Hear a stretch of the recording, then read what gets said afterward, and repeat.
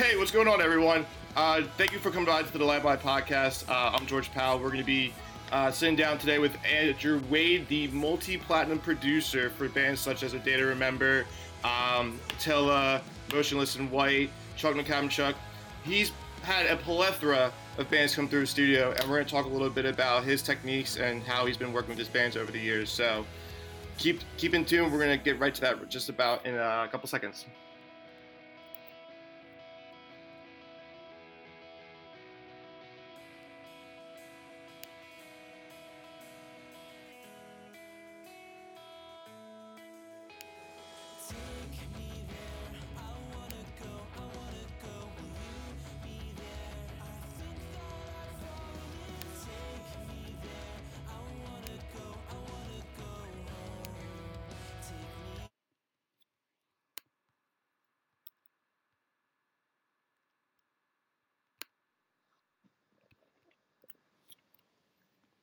Yo, what's up, my dude?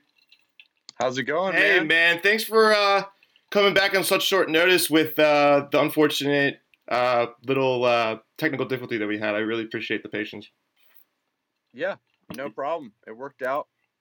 No big deal. Always got stuff to do either way. So Yeah. Are you working with any bands that you're currently looking forward to, like during this time of the with between COVID-19? Do you have bands coming in and stuff?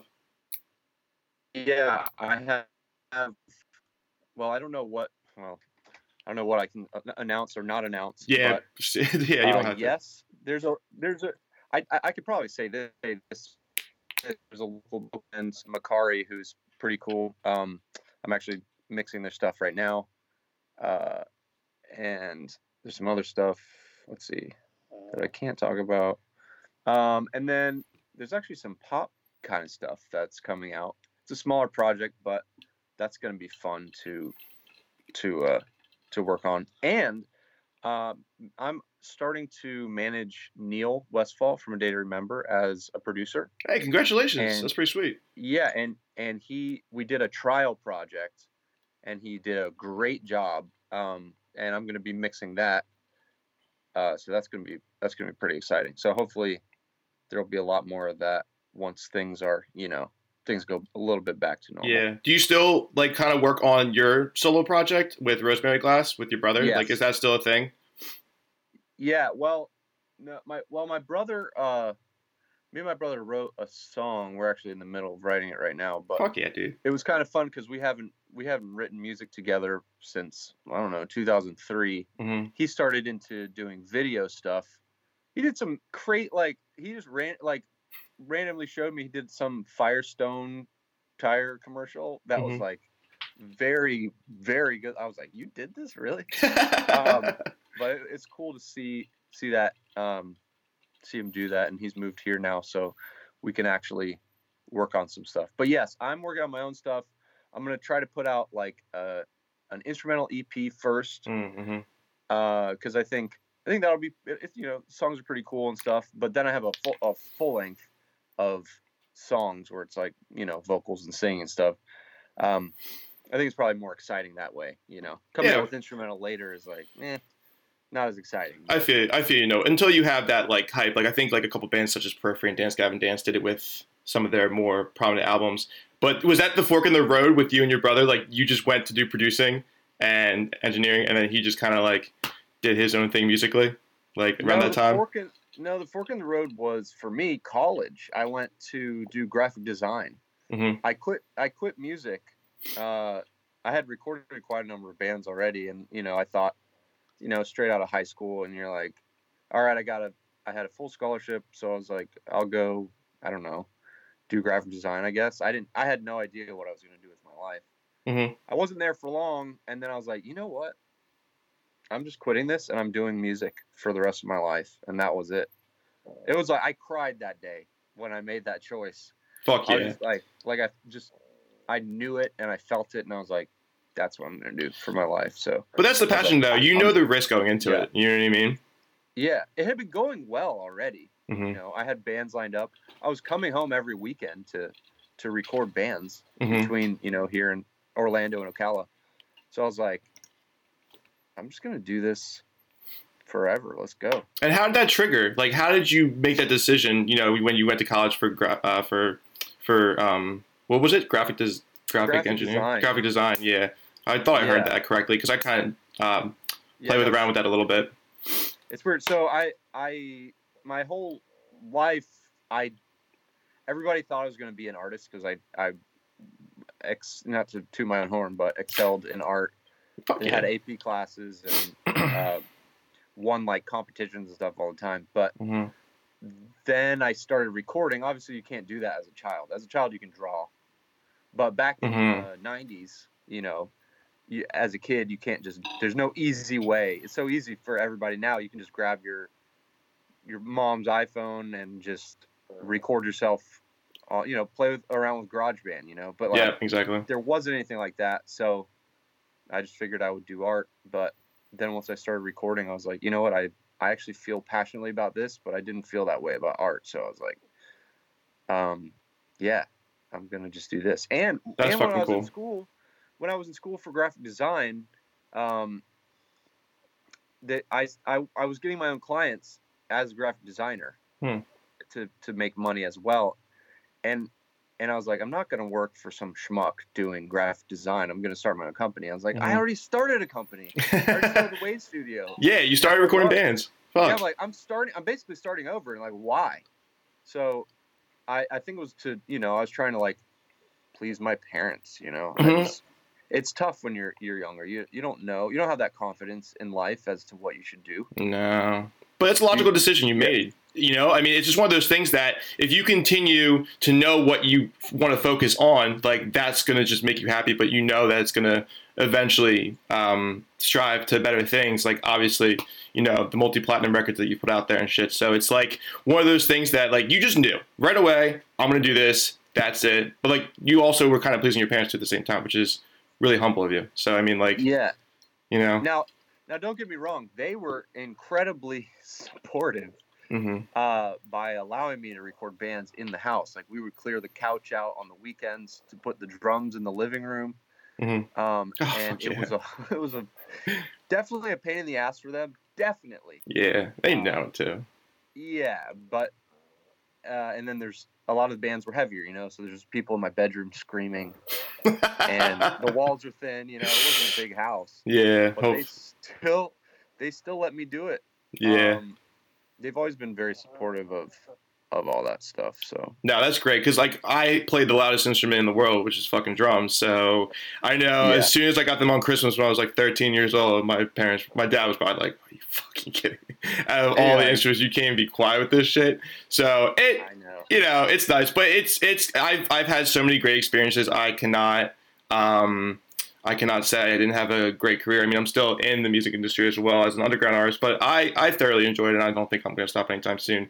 So when you were playing those shows in the 90s, because I started playing shows roughly around, I want to come back to that, around like the 2000s, I'm not a big fan of the ticket sales. Like, that's when I started playing local shows when we started ticket sales. Did you guys have to do that when they were promotion? We were all before that. Yeah, I hear about it now, and it just blows my mind. Like, you have to do what? You have to sell certain number of tickets or you can't play? I'm like, what? You get bumped down, your time set, like you play in the beginning, you'll only get a certain percentage. If you sell over a certain amount, then you get that extra $1. You're not helping anybody at all. I mean, I think there's a better solution for it, but it's fucking ridiculous how they're going about it right now. But there's nothing I can do. You know what I mean? So there's got to be a different way of going about it. Yeah, it's so weird. Yeah, I do like what House of Blues does is they just give everybody a handful of tickets, and all the bands are like, all right, give these out to all the people that you want to come for free. And then every ticket that when they scan it, because each band has their own separate barcode or whatever, I think they get $1 for like every ticket that comes through the door. Okay. That's pretty smart. So they don't have to sell anything. They just have to give away a bunch of tickets and try to get a bunch of people to come for free, and then they get paid. I like that. I like that too. That's nice. Yeah. Yeah. Some of these bands shouldn't have to worry about the money. I mean, well, I don't think they do, but it's one of those things that if I have to make an obligation to sell, let's say X amount of tickets, 50, to be a co-headliner, or it's in competition of whoever sells the most tickets, which then people just start buying their own tickets if they have money or full-time jobs. I'm not looking for the money aspect. I'm looking to play an opportunity for a show at a venue. But I like how the House of Blues is going about that. I just think that the promoters need to get paid. They need to eat too. Right. Or the live engineer. It's different now. And what I like seeing bands doing now, especially the bigger acts, bands who are already successful, they're starting to kind of look into not only their local scene, if it's in their hometown, but if they take interest with a band that has a little bit of underground momentum, they're going to put them on a tour for Right. like a week or so, like something that will give them a little bit of a boost to get them out there. Like I think there's a hardcore band called post-hardcore band called Limbs. They recorded with Bo from Seosin, and I think they toured with Dance Gavin Dance. Not like for too long. Maybe they did. Don't quote me on this, but that helps. That fuels the community. So hopefully we see more of that. Have you been seeing that? Yeah. Maybe. I don't know. Hopefully. Have you been seeing some of the bands kind of bringing up underground acts to promote them in a way? Yeah. Yeah. Definitely. And anytime there's always like the bigger, like I saw Paramore recently, and I discovered this other band called Flordia that was opening for Paramore, but they're actually doing pretty well now. But it's cool to see that, Mm-hmm. Yeah, I don't want the people actually like struggling out there. I mean, we all struggle, trust me, but it's just nice to like kind of find another solution. So I had we talked about earlier before we had some interference with technology. We were shopping for a while. My band Poeta, we were shopping for a while. And we're looking for producers in the budget. I recently talked with Mikey Sawyer, who congratulations on releasing a self-titled album. Dude, it sounds fantastic. Like, there's a lot of different. There's a lot of different like feels between each song. Like, it's not really the same song for each track. Like, it doesn't like each song doesn't have like a metalcore feel with the same. What do you want to call it?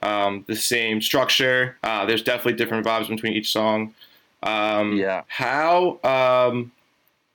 When you are deciding to pick up artists in general, especially underground bands that are definitely sending you emails, because I know you have to get a good amount every so often. How do you pick and choose which bands you kind of want to do if they're not already having that experience in the industry?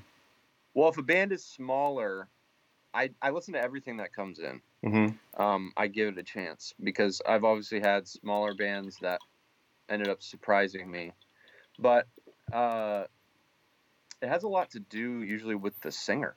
Mm-hmm. If the singer is great, but say the music isn't so great, I am stoked to work on that because like you can pretty much fudge everything else, but a bad singer, like no amount of autotune can make a bad singer sound like a great singer. Yeah, absolutely. No, It makes them sound like they're hitting the pitches, but it's like pronunciation will be weird, and I'm usually not on the same page with somebody who's not very talented. Mm-hmm. Like it's a struggle, and I'm just not a fan of doing any of that anymore. Like I just want to work with people who are who have talent. So like Misfortune, they came in, or whenever they approached me, I'd heard of them already, and I checked them out again, and I was like, these guys are pretty cool. And I was especially stoked when they showed me the songs because they were already sick. They actually hired me to do a mix of one song, and then I was like, I don't know. They asked my opinion about stuff, and I'm like, well, all right, if you want my real opinion, here it is. You need to change this and this and this. Anyway, the song ended up way different than what they sent me to mix because I think they tracked it themselves or something like that. Yeah, it's like scratch tracks and such. But he has a fantastic voice. I mean, it's one of a kind. I don't know if he knows that. You know what I mean? He's pretty humble with it. So it's like I'm sure that was an easy decision to make with that. Yeah. Yeah. But yeah, I think that's the main thing. And like also I think that's a huge thing, but I do like bands who are trying to do something different, just be a little bit unique. I don't know. Just, not trying to sound exactly like every single other band that's out there. and that usually piques my interest. Yeah, especially when they have interests in, or they have influences, like, I don't know, let's say, I'm influenced in Seosin. So I'm going to start a band, everybody is influenced in Seosin, and everybody influences, like, this band, that band, but, like, you sound just like them. Like, just kind of, like, take, inspiration from that and kind of mold your own sound. Like, don't try to replicate it. But I see a lot of bands do that. It's just hard. It works sometimes, but, I mean, only a few bands. Out of all the bands that are bands, there's only so many that do well, and that has a lot more to do than with just the music. A lot of bands will make the wrong move. Like, dude, the worst thing to me is working with a band who I think is talented. We spend a lot of time, we put a lot of effort into all the songs, and I'm stoked on it. And then they put out a music video, and it looks really bad. Yeah, it just looks goofy, or their artwork, or like every other aspect of the band is just not equal to the audio that we did. Is so stupid. It's a waste because people are investing. Your band is a brand. People are investing in the brand. If the brand's not cool when you look at it, you're probably just gonna feel a certain way. You might skip over it just because you're like, people are influenced by visuals. Yeah, for sure. Yeah, I mean, I'll have to show you this overlay when I'm done with it. But that is going to be more appealing for a first point of view than if it was like if someone just whipped something up in Adobe Illustrator and it was like, you know what, this is okay. Like, that's okay. Like, no, like your quality, you need your content to be quality, throughout the whole release of everything that you're doing. Yeah, and on a similar note, did you know that sound influences taste? Sound influences taste. I mean, I've heard of it, like as a rumor kind of thing. Yeah, no, I watched a video of somebody, like they would play different songs while they were giving these different people the same dish every time, and they would ask to point out the differences. And depending on what they played, it would influence the way they perceive the taste. So I think the same thing goes with artwork and the visual and the audio. There's been so many times where, and I know that for a fact, because there's been so many times where I'll watch a song that has a really awesome video and I'll like the song more all of a sudden. And I mean, obviously it's kind of, it's unexplainable, but it is also explainable. Right, it's appealing. If I watch a video for a song that I really like and the video is bad, I'm just like, I'm just never going to watch that video. I'm just going to pretend like I never saw that video. And that has definitely happened as well. Yeah, and that's like just like when you see bands live too, that same thing happens. I've had people say, yo, I'm never listening to this band again. They were so bad live. So it's really important for, people to focus on that. Now that with listeners being basically ADHD at this point with streaming services, like you have to engage them on those first, not even 15 seconds, 10 seconds. And if you can't get that attention right away, it's already gone. Intros, if you're playing the chorus right away, I think we have an intro in one of our songs, but we played a chorus 3 times. We never ever thought we were going to do that. But I mean, if it's catchy, we just keep putting it out there. But that's what people, there's so much content out there. You have to really engage and capture their visual or their audio, or else you're kind of shit out of luck, basically. I don't know what to tell them. Yeah. I really don't. Yeah, the beginning of a song is important.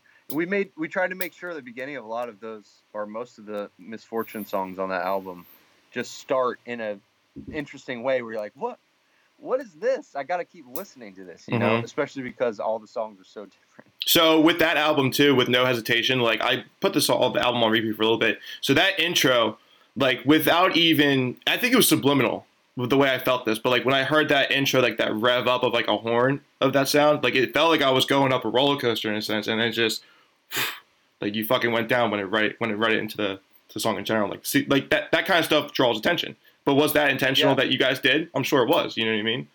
Like and we put it was my idea later after they left to put there's like carnival sounds at the end of that first track. Oh, that's right, yeah. And I was like, yo, this is perfect. It's fucking dope. Yeah, that shit's so good.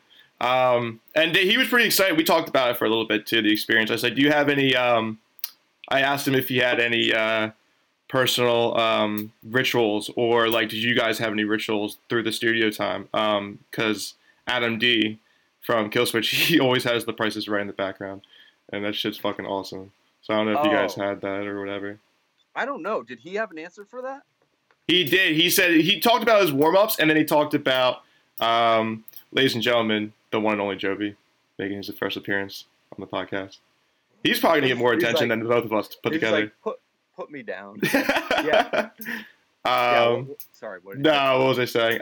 So he the what? The rituals? Yeah. He was talking about his vocals mostly. And then I brought up Joby. He's like, yeah, he come in every once in a while and kind of like calm us down, like through this, the hard work we're doing and shit. So I don't know if you do. Like, do you have rituals? Like, I know some people do, but I don't. I don't think so. I mean, the most I'll ever do like that is just, I don't know, turn the lights off while we're doing vocals or something. Yeah, set the mood. Yeah, just set the mood. But I mean, there's not. No, sorry to disappoint, but I don't think I have anything like that. I don't have any rituals either. I just think when I actually saw Adam D on The Price Is Right, that blew my mind, because the reason why I knew that is because I saw a Prada interview. I saw a Devil Wears Prada documentary where they were going through Dead Throne. So dude, I was fucking dying. That dude, if I ever get a chance to talk to that dude, I probably wouldn't be able to stop laughing. He's just so fucking funny. So it's just one of those things. Do you have any ideas of maybe you would, as a producer, you've been working with rock and metal so long, like I was always curious if you ever would like lean towards different genres and as such, or yeah. I have. People just don't really know about it. There's one YouTuber I did. I've actually done about 3 pretty decent sized YouTubers. This one guy named Thomas Sanders. I don't know if you've heard of him. Mm-mm. He's the guy that's like, he'll go story time, and he'll go up to like a stranger and narrate their life as they're doing something. Mm-hmm. I don't know. I'll have to check it out. He has a massive following. I did a musical for him. They did like a ultimate story time. That's what it was. And they go, I don't know, but it was like a Broadway type musical. No shit. That's pretty cool. I think it's better to see it live. I'm not a guy who listens to musicals. Mm-hmm. And we did the whole thing. We did it was, I don't know, 14 songs in like a week. So there wasn't a lot of time to spend on it, but it was kind of fun to change gears there. And then this other girl named Allie Fitz, she did more of like pop stuff a few years back with me. Mm-hmm. That stuff came out really well. I'll check it out too. Yeah, and then this other band called New Pollution, they were kind of like it was another girl who was a YouTuber as well, and we did stuff that had like a synthwave vibe to it a little bit, and I don't know, it's cool. But my personal stuff is not anything like what I record at all. Like my album that I'm gonna be putting out. That's pretty cool. Yeah. So, but yes, I would absolutely love, and that's kind of one of the reasons that I want to do this and make an album, is to show people what I like, what I like to do. Obviously, recording heavy stuff is fun, but after, you can only take so many breakdowns.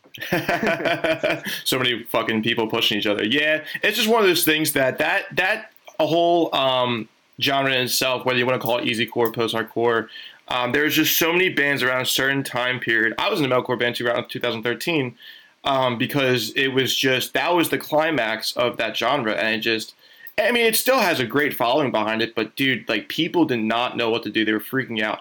Everybody was eating who was in that industry, whether it was graphic design, video producing. And I don't know if you remember, I'm sure you do, but I'll ask you personally, like, is Chango really dead, dude? Like, is that not a thing anymore? Like, is Chango gone? Oh. Like... No, you are talking about my post in the forum? Yeah. If people don't know what we're talking about, yeah. I just literally was like scrolling through the forum, and I saw like bunch of people posting their projects, and they'd get like 2 likes, and like nobody was interacting with anybody, and I was like, what the heck, man? This forum is dead. I just haven't seen anybody talking there. And then it was funny because that post got a lot of attention. Maybe you like revived it. You gave him CPR, and maybe it'll come back for a little bit. I don't know. Cameron Love that dude. Mizell commented on it too. And he's like, I don't remember what he said, but I think he mentioned some other forum he started. But I was like, I'm just trolling like I always do online.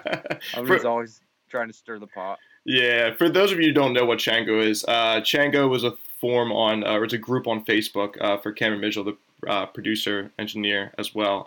That was a community based solely around graphic designers, video editors and producers, lyric video content creators. And when metalcore was at its peak, holy shit, like everybody was eating it. I was super stoked for everybody. Like you can just post one little thing in there and like everybody is kind of working together. Go with this guy, go with this guy. That's, I think, the only time I really see engagement nowadays is if I just say, hey, I need a lyric video, tag whoever, or tag yourself, whatever, and then I get a lot of attention for it. But other than that, I don't think the conversation's really there anymore. I miss those days. Fuck. Yeah. I get a lot of people engaging just on my own posts on Facebook, which is cool. Yeah, but you're an interesting person, I think. So, I mean, people kind of want to take the time. No, I'm just fucking around. Yeah, and like A Day to Remember, they kind of like also brought out the easycore kind of genre too. Like when you worked with them, you didn't work with them for Those Who've Had Heart. If I'm not mistaken, you worked with them with the album before in Homesick, right? I think. Well, yeah, I did work with them on For Those Who Have Heart as well. Oh, okay. I wrote and did pre-production for them on that album. Mm-hmm. And then, I also did Homesick, and then an album before For Those Who Have Heart, and then like an EP before that, and also did What Separates Me From You, and still worked on Bad Vibrations, though I didn't track with them. And then, is there an album I'm missing? But Common Courtesy, yeah.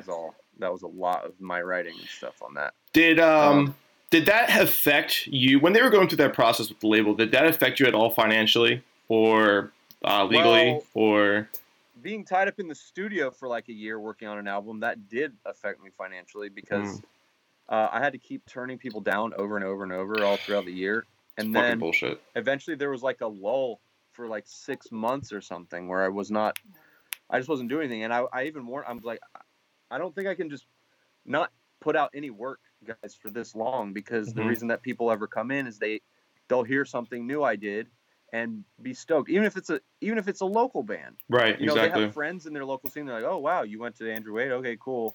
And several bands will hit me up just from like small bands that don't even do anything. So when that stops and I'm rejecting everybody the whole time, nobody comes in and nobody can come in. Yeah, that was definitely my worst year. Yeah, sorry about that. That's bullshit. No, financially, I was curious because in the last like probably like year or so. No, because like I think it's when it happened, it's like everybody's feeling bad for the guys in the band, which I'm totally on the fucking same page. But the problem is like as soon as like I heard the news, I was like, everybody's being affected by this. It's not just them. Like, it's definitely Andrew. It's definitely probably their booking agents, or if it was through the label or not, their management. Like, nobody's getting a good opportunity out of this. Like, it's just kind of going to affect them. Yeah. And that was like one of their best albums, man. Like, so I mean, thank you. Yeah. Yeah, I think the way that it affected me, by the way, I didn't make this connection, but since they were like kind of in limbo as far as what was actually going on with their career and if they could release anything, they just had an unlimited amount of time. That was the problem. Yeah, and exactly. So they just kept recording and changing, recording, rewriting, and like that's what happened during that time, and that's why it ended up like that. I don't think it would have been like that if they knew that they could release something. I remember the song, dude. The song that they put out called Violence a while back. Yeah. That was like the first thing they put out before Common Courtesy, just as like a new song. We worked on that one song for like, it was definitely well over a month. It might have been 2 months or something like that. We just kept adding things, and there was one day, Jeremy and I definitely got into it a little bit. Like, there were times where I stormed out of the room or he stormed out of the room just because it was like we were working. I was living with Jeremy as well at the time. Oh, so it was like, no. It was sometimes it was just like, it was tough, obviously. It's like working with a brother, Yeah, exactly. Like, I see you all the time. And so there was just one point I was just fed up. I like, with all the back and forth and all the adding, I'm like, he started adding something to it. I'm like, you know what? I was like, I'm done. The song is done. I am finished. We are finishing the song. And like, it was definitely one of those times. Yeah, how do it, dude? So he like this look in his eyes, like like he almost fucking serious. Like, he almost agreed. Like, I almost snapped. I don't know if I snapped him out of anything, but like, there was a change in his face. Like, he was having a good day, and then it turned into like almost like he woke up sort of, but he was also pissed off. I don't even know how to explain this look. But then, and that was it, and it was done. And then I started mixing it, and that process kind of went that way too. I was mixing it for a long time. Nobody in the band could agree on any reference mix or band that they liked, like, to tell me what it should sound like. Fucking Christ, dude. Gotta love this industry. Jeremy hated what Neil liked. Neil hated what Jeremy liked. And I'm like, in the middle, I'm like, what am I supposed to do? You guys can't even tell me something that you actually like. So after a certain amount of time, it was the same thing. They kept giving me revisions, and eventually I just sent it to mastering. Yeah, because I was like, I think it's done, and like, this will never be done because nobody could come to an agreement. Nobody was budging, and I was like, all right. I sent it, and that was it. And yeah. The version that came out is that, but the one that's on the album was not mixed by me. And how ironic would it have been if actually it became a violent situation. So, I mean, it's just one of those things you guys want to fucking get done and over with. But yeah, I mean, that's like what you have to do when you're working in a studio with producers who actually care passionately and want to involve themselves with what the artist wants and such. I mean, like when we went to our producer for our debut album, I mean, I think he wanted to really fucking put a pan over my head because I improvise. It's like one of those things I taught myself at a young age. When I do certain takes, but for the first session I did, I was like all over the place, like, dude, I need you to be repetitive with these tracks. I'm like, okay. So then I started writing fucking shit out. Like, he was getting pissed, but he was being patient with me. Like, it's just one of those things. But yeah, Common Courtesy was one of the fucking best. I still listen to that album all the time. But they changed, or not, they didn't change. Actually, I don't know. I take that back. They did kind of change the industry a little bit with involving pop punk and metal, bringing out the different sound, which is good. And like that was right in your backyard. So like, did you have an idea with who they were when you first started working with them, or was it just like we had straw of luck? No, we had played shows a bunch together in Ocala. They opened up for us at my band's CD release show whenever we put our CD out way back in the day. And it's crazy to see how far they've come. Yeah, they're fucking killing it, dude. I mean, that freedom that they got after, the judge said that they're allowed to release the album. I mean, that just probably was such a huge weight off their shoulders. And now they're signed to Fueled by Ramen. Congratulations to them. And they've released a new single, which sounds fucking good, dude. I mean, it's like, I love how they kind of like take a step back and like not make it so heavy. But it's a very refreshing song coming from them, for sure. Yeah, I love that song. It's funny seeing like so many people that are just like, I like it, but I wish it was heavier. And then you look on like their top songs on Spotify, and the majority of the songs that are their most popular songs are not heavy. So it's just like the smaller, like the part of their fan base that is concerned about that is definitely smaller, but they're the only ones that are complaining as well. Yeah, exactly. Of course. Like nobody goes on the heavy songs and goes, I like the song, but I wish it was softer. It's just like a certain kind of person. You know what I mean? Yeah. The I don't know, the angry fan. You can't please everybody. Yeah, I want to hear that fucking breakdown. I want heavy. I want to put my head through a wall. You can't please everybody. I mean, especially when you have a variety like that, like when Miss Fortune had that variety, like there's a like exit strategy, dude. Fuck, like in your face, aggressive.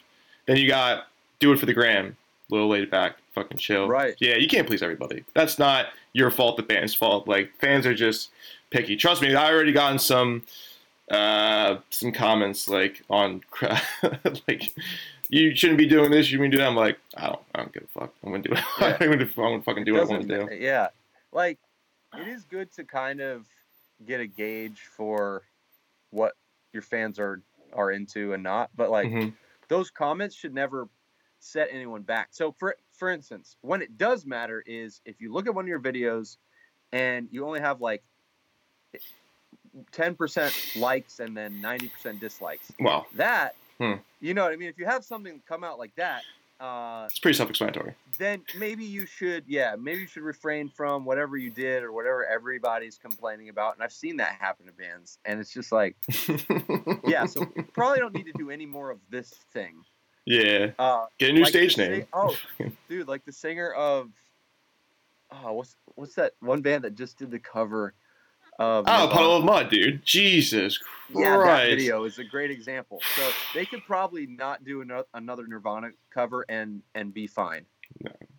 Yeah, I would hope so. I mean, this is some bad fucking PR, and their guitar player, I think it's like a minute, and he's like just smirking it. I'm like, he's almost gonna lose it. I'm waiting for him to fucking lose it. I love watching everybody else's face in the band while he's singing. I'm like, I think they're all thinking what I'm thinking. Oh, dude, they're getting this. Drummer's just keeping his head down, just oh boy, bongos. Who the fuck thought of this idea? Like, it happens. I haven't. Like, has no grit to it. Like I think listen. Like, whatever. They're trying, but that shit fucking blew my mind. I mean, that's like, oh my god, that's just like. I think he was probably the only one in the band that made that decision, and they were like, sure. They probably didn't rehearse it and just trusted him. I mean, I haven't heard Puddle of Mud's name in years, so to come up like that on like and resurface, I was like, fuck, yeah, you kidding me? Yeah, and then Trapped is coming up again in such a terrible way as well, with him trying to fight everybody. I'm debating on trying to get him on the show just so I can like be the neutral party, like, dude, so tell me what's going on, brother, like. The fuck? Yeah, like I don't know if they're. I mean, I'm assuming that they're serious, but they're serious. Why so mad? I mean, maybe it's a joke, maybe it's a stunt, but maybe I don't know. He's really mad. I know that it started. I haven't done much research, but I've seen the comments with Tillian going back at him, Jason Richardson going back at him. He definitely said something, triggered somebody, and then it was just a fucking like a tsunami. Because he probably like picked out like a whole part of the industry which is underground. And the one thing that I thought was the funniest was Luke Holland retweeted it. He was like, he said he could, if he had to play a guitar battle or whatever with Jason Richardson, he'd probably kick his ass. I'm like, do you even fucking know who this guy is? Yeah. Like, he's a guitar player like on another fucking planet. Like, there's no way you're touching him. And Luke's like, I think I could probably fucking beat him with my fucking skill on guitar. I know. Maybe it's a PR stunt. I don't know, but it's grabbing attention. It is. Jesus. It is. It definitely is. Yeah. Bad PR. Bad PR is good PR. I've heard that plenty of times. I don't know if I believe in that, but that's just a personal opinion. Fuck. I don't know what they're gonna do with that. Yeah, they'll have to resolve that eventually. So with do you like? I don't know, because like. I feel like if I was a producer, engineer, I would definitely have my favorite, bands coming in. I'm sure Data Remember's one of them because, they're your boys. You've been with them through and through, everything. They're your brothers. Yeah, well, to be honest, yeah, Data Remember they're at a level where things get a little more complicated. It's not the way that it used to be. Mm-hmm. I'm sure you watched that Metallica documentary where they're making what is it, Saint Anger or something, and people are getting upset when you feel like, whoa, that wasn't a big deal. Like sometimes things like that might happen. Like you have to be, I don't know, things are different. There's more at stake. You know, Mm-hmm. the stakes are very high now. Like, Mm-hmm. I was only involved in a little bit of stuff on the new record, Mm-hmm. but they did record it here with Colin Britton and Rick Carson, who did a great job. They brought Colin brought all his gear here. Mm. Um, but yeah, so actually, when Jeremy and I just work together, and it's just me and him, it's pretty easy. Like when we did the Marshmallow song, Yeah, that was that was just fucking me and cool. Jeremy working on the vocals. Then Jeremy got with the band to kind of flesh out the band parts, but Mm. that went pretty smooth. But I Mm-hmm. think when it's like the whole entity, the whole band, and like there's like a lot of back and forth where you have to be careful with the way you say things. Mm.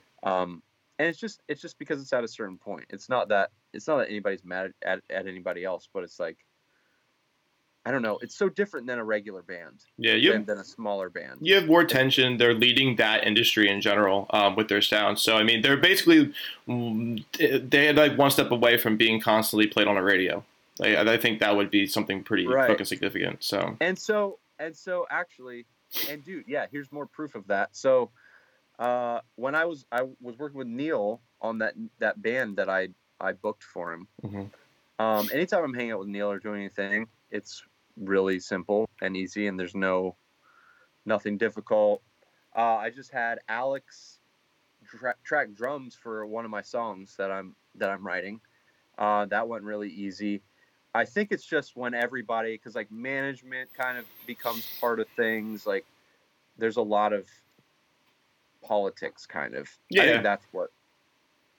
think that's what it is. Hmm. But anybody on their own, I mean, when I work with them, it's just a lot more laid back. So it is great to work with those guys Mm-hmm. individually, but I think the band makes it a little bit of a challenge for long-term work. But Yeah, there's no pressure. I mean, when you have bands coming in like Wage War, I Set to Kill, I think you probably have that comfortability of just sitting back in your chair and be like, all right, let's fucking, this is, everybody's just, you don't have as much pressure, you don't have as much light on the actual artist itself because it's not like a mainstream act. So yeah, it's probably completely different. I don't know what that's like. So I mean, I know. Yeah, it is such a different thing, and it makes sense though the reason it is the way it is. Mm-hmm. Not to make it sound like I'm talking bad or anything. It is No. the way it is, just because it's a multi-million-dollar company you're working with. Mm-hmm. That's basically how you have to look at it. Mm-hmm. It cannot be laid back. You know what I mean? No, it cannot. No, everything is sitting up straight, getting shit done. And also, it's not like it's always stressful either, but it's just things will come up that don't normally come up that you have to deal with. But anyway, I love those guys. I do love working with them whenever we do whatever random stuff we do. Mm-hmm. But what were you going to ask? Like other favorite bands to work with? Yeah, is it like is it hard not to pick a favorite child? Like, do your bands, do you have like those favorite bands that come in? Like, obviously, they remember like, oh yeah, fucking let's work with these guys. Obviously, a little different now because they're so big. But like I don't know, like Rage War or Motionless or I Set to Kill, like these bands keep coming back to you, and you're like, oh, like these guys are my favorite. Or it's like, Yeah. So there's actually a local band that I work with a lot. And sometimes the smaller bands end up being favorites of mine because the smaller projects are usually a lot easier. Like I said, there's less at stake. But this one band called Felicity, we just finished a full length that is definitely their absolute best work. But I love working with those guys because A, they're all really fun to hang out with, and B, we push each other in a really like constructive way. We're like, I'll have an idea, and they're like, well, what if we do this? And it's like an improvement. I'm like, okay, well, that makes me think, what if we do this? And it's like we built off of each other really easily. We had quite a few moments making this album. That's, I don't know when it's coming out, but we wrote one about the guitarist's dad who died, and I had to since we were writing it together, I was like, dude, I hate to do this to you, but like, I need the details of of what happened and how it felt the day that you found out the news, and where were you, what were you doing.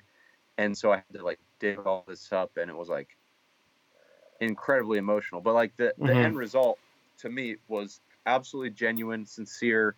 It's a good story, and it like he feels like, I don't know, very fulfilled from making this, because he's wanted to do it before, but the songs were never right. So we finally wrote an instrumental where it just felt right. But yeah, those guys are cool. I really like a lot of my bands that come in, honestly.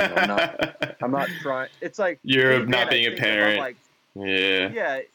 If anything, I love all my kids. Like we all end up becoming really good friends over the process, and like joking around and understanding each other. There's only some bands that maybe I didn't get along with. There's this one band that I definitely kicked out of the studio. No fucking way. Recently, yeah. It might have been like last year, but I hardly ever do that. But like we just didn't get along creatively, and I was just like, "Here's your files, guys. Just I'm done. This is the amount of time you used. If you want to pay for it, I'd appreciate it. But if not, I understand. It's not worth your time and your stress, dude. Yeah. Yeah, I was like, I'm done with this project. You gotta be careful with those musicians. That local industry, I mean, or the local scene, they could just be so brutal. Like I'm not a fan of the big crybaby. Like, why aren't my friends coming out to shows? Blah blah blah. Like, you're not nobody's obligated to come out to your shows, dude. Nobody's obligated to support you. I mean, you're putting out a product. Let's put into perspective. You're a car salesman. Sell me your car. Sell me your band. Sell me your music. Like, it's a business, dude. Like, come on. Like, take it seriously. Do you want pity fans? Like, you want pity fans? Fans that are just fans because they feel sorry for you and they feel guilted into being a fan? Like, what the hell is that? Like, you're wasting your fucking time.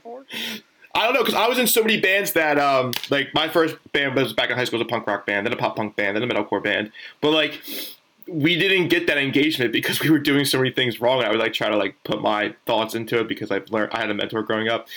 And they get pissed and then we come out, I'm like, I don't know, man. Like, maybe we're not good. Like, you can't get that pissed. So I would just, like, move on to the next project. And dude, get this. Fucking, I was a psychopath trying to get in the industry. Thank God, like, I had the experience on Warped Tour. That was in 2017. That was fucking cool. But every time I would try to, like, hop from a band to band to know that they would be into it, I'd kind of, like, see if they would hesitate on my questions. But do you guys want to, like, work 4 jobs and starve and, have a lot of free time? And, like, as soon as they hesitate, I'm like, nah, it's not fucking worth it at all. It's a lot of work. Yeah. Sure. Did your sacrificing actually, did you have to do a lot of that when you first started getting that momentum? Because I'm sure, like, you had to put some things aside to be like, I can really record all these bands. Like, this is starting to pick up a little bit. Well, I definitely worked in less than ideal circumstances. One of my first studios I had was literally just a cylinder block building that had an air conditioner unit that we couldn't run except every once in a while. So we'd be recording. I would just tell my bands, I'm like, just be ready to sweat all day because that's what we're going to be doing, sweating. There's no insulation on the walls anywhere. It was just like it was like a big shed, basically. And we're in Florida, and it gets very, very hot. So that's something I did for like a year. But that was because I couldn't record at my house anymore. It was when I was a little bit older. I think that's when I may have come back from college and decided to do it full time. So I did that for a while, and that was pretty terrible. The power would go out all the time. And then I finally moved into a better spot in Ocala, but it does make me appreciate where I am now. Like, but I definitely did. I always did whatever it took to, like, keep going, to keep recording and be successful, I guess. Yeah. What do you think personally is your next step? I mean, you've accomplished a lot. And with people that have a passion within a certain industry that they are successful in, they don't stop. Obviously, like examples of Data Remember, they're on a bigger stage now. Do you have Right. any kind of I just said it. The Yeah. any Yeah. goals or No. ambitions? Like, what's next for you? Like, do you already have an idea of what that's like? Well, I don't know what it is, but I do have some ideas. And I think one of the steps in doing it is writing this album of mine to try to get fans of that kind of stuff and get Mm-hmm. more of those bands in there to kind of shift gears to a more popular, more marketable genre. Mm-hmm. I'll still probably do heavy stuff every once in a while, but I'm trying to shift gears there to hopefully work with bigger artists. And I have a I'm on I have a publishing deal with Mothership, which is a division of Epitaph, and they're always pushing for me to write with bigger artists. But a lot of people don't know that I do anything except for heavy music. So it's like if they throw my name in the hat, they're like, Andrew Wade wants to work with you. They would go, "Who's Andrew Wade?" and then look me up and go, "What? This guy? No, this doesn't make sense." You know what I mean? Where it's like, if they're not in the heavier genre, if they're in the Mm-hmm. poppier genre, Mm-hmm. um, or even like acoustic stuff. Uh, some people go, some people will come in and do that stuff with me, but it's definitely not the majority. And I'd like to switch that up.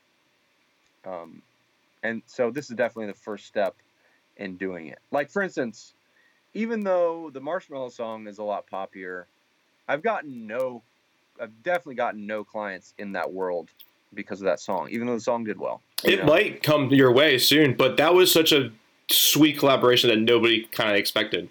So that definitely brought Yeah. a lot of attention. So, but again, it's like, yeah, my name is on it, but like, what did Andrew really do? Like, if I put out a project that is just me, then it's like, hey, I made all this, I wrote all this. If you dig any of it, I can do this kind of thing for you as well. So Mm-hmm. so it's kind of tough being a behind the scenes guy. That's who we are. Yeah, We're all exactly. behind the scenes. We're not in the limelight. So like this could Now you are. give me a chance to kind of be more there, yeah, and get attention that way. Yeah, people don't understand. I mean, I'm sure a lot of people understand too, but there's a lot that goes into the business of this with PR, producer engineering, management, booking. Those are the people who, even stage managers, roadies, like they all come into play for this whole process. And not a lot of people, it's not that people don't appreciate it, but it's people just have no idea because they see the face of what they're listening Right. to in this music industry. And then like that's it. It's like this band that, and actually the producing is starting to get a little bit more of an attention grabbing. So I kind of appreciate that. Yeah, for sure. But yeah, this is something that people kind of should appreciate for the bands that you thoroughly like. They're out there being successful. I mean, like everybody like you and the whole industry in general. That it wouldn't be they wouldn't be there without everybody behind the scenes. So that's Exactly. good. Exactly. Yeah. Do you have any um, tutorials or any some sort for actually producing engineering? Because I know we didn't talk about that a lot on this. We talked about more so like your background. So if people are interested, like I'll put links in the description so we can send them your way. I don't know if you have a personal YouTube channel or I know you are on podcast you've done a couple times, which I'll add in there. No, yeah, I mean, the closest things I have are the Creative Live courses, Mm-hmm. which is recording rock vocals, and then there's recording guitar or something, or rock guitar. I don't remember, something like that. Mm-hmm. I made them a long time ago, but those are decent courses. But the one I'm most proud of, which is going to be coming out again this year, and is going to be heavily discounted from last year because of the state of the economy right now, so people can actually buy it and afford it, is Ultimate Guitar Production. And that to me is like I mean, it's in the title, but it's literally the ultimate guitar class that you can probably buy in the world. Fuck yeah, absolutely. It has so much information about every single step of the process, from the pick to the strings to the play, like how to actually play, how to hold a pick, how to intonate your guitar, what different types of tubes sound like, what different amps sound like, what different cables sound like, different cable lengths, pickups, guitars, cabs, like every single thing. And it goes into incredible detail. Converters, interfaces, plugins, it goes into so much, tons of editing tricks in there, and like workarounds if you don't have certain gear and you're running into a problem, like how to get around that stuff. So that to me is like, I learned so much just making the course. Yeah, absolutely. Because we did tests that, you know, nobody wants to come into the studio and spend hours on these meticulous tests, you know. Like, are you going to test every cable you have in the studio and then decide? And then are you going to test every brand of string that you can buy? And then are you going to, like, you know, what, like, you don't have time to do that. No, so we never. did that all for you. We explain, well, it's not we, I explain all the differences, like what you're actually hearing, when you would use something over something else, and why you would choose it. So it's not just like one path to one guitar tone. It covers 3 different genres. There's like clean pop punk, and then like actual pop punk, and then metal. Okay. So it goes, there's so many videos, like 120 videos or something like that. Sam Pura also has a section in the class where he teaches how to record acoustic guitars.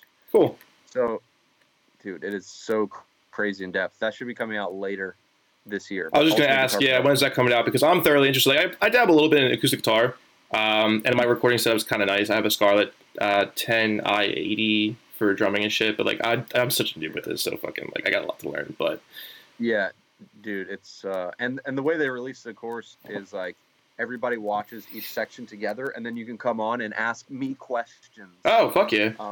During the course, and I answer, you know, whatever questions anybody had about any sections. Cool. So we'll be on the lookout for that. I'm definitely gonna publish that as soon as that comes out. Yeah.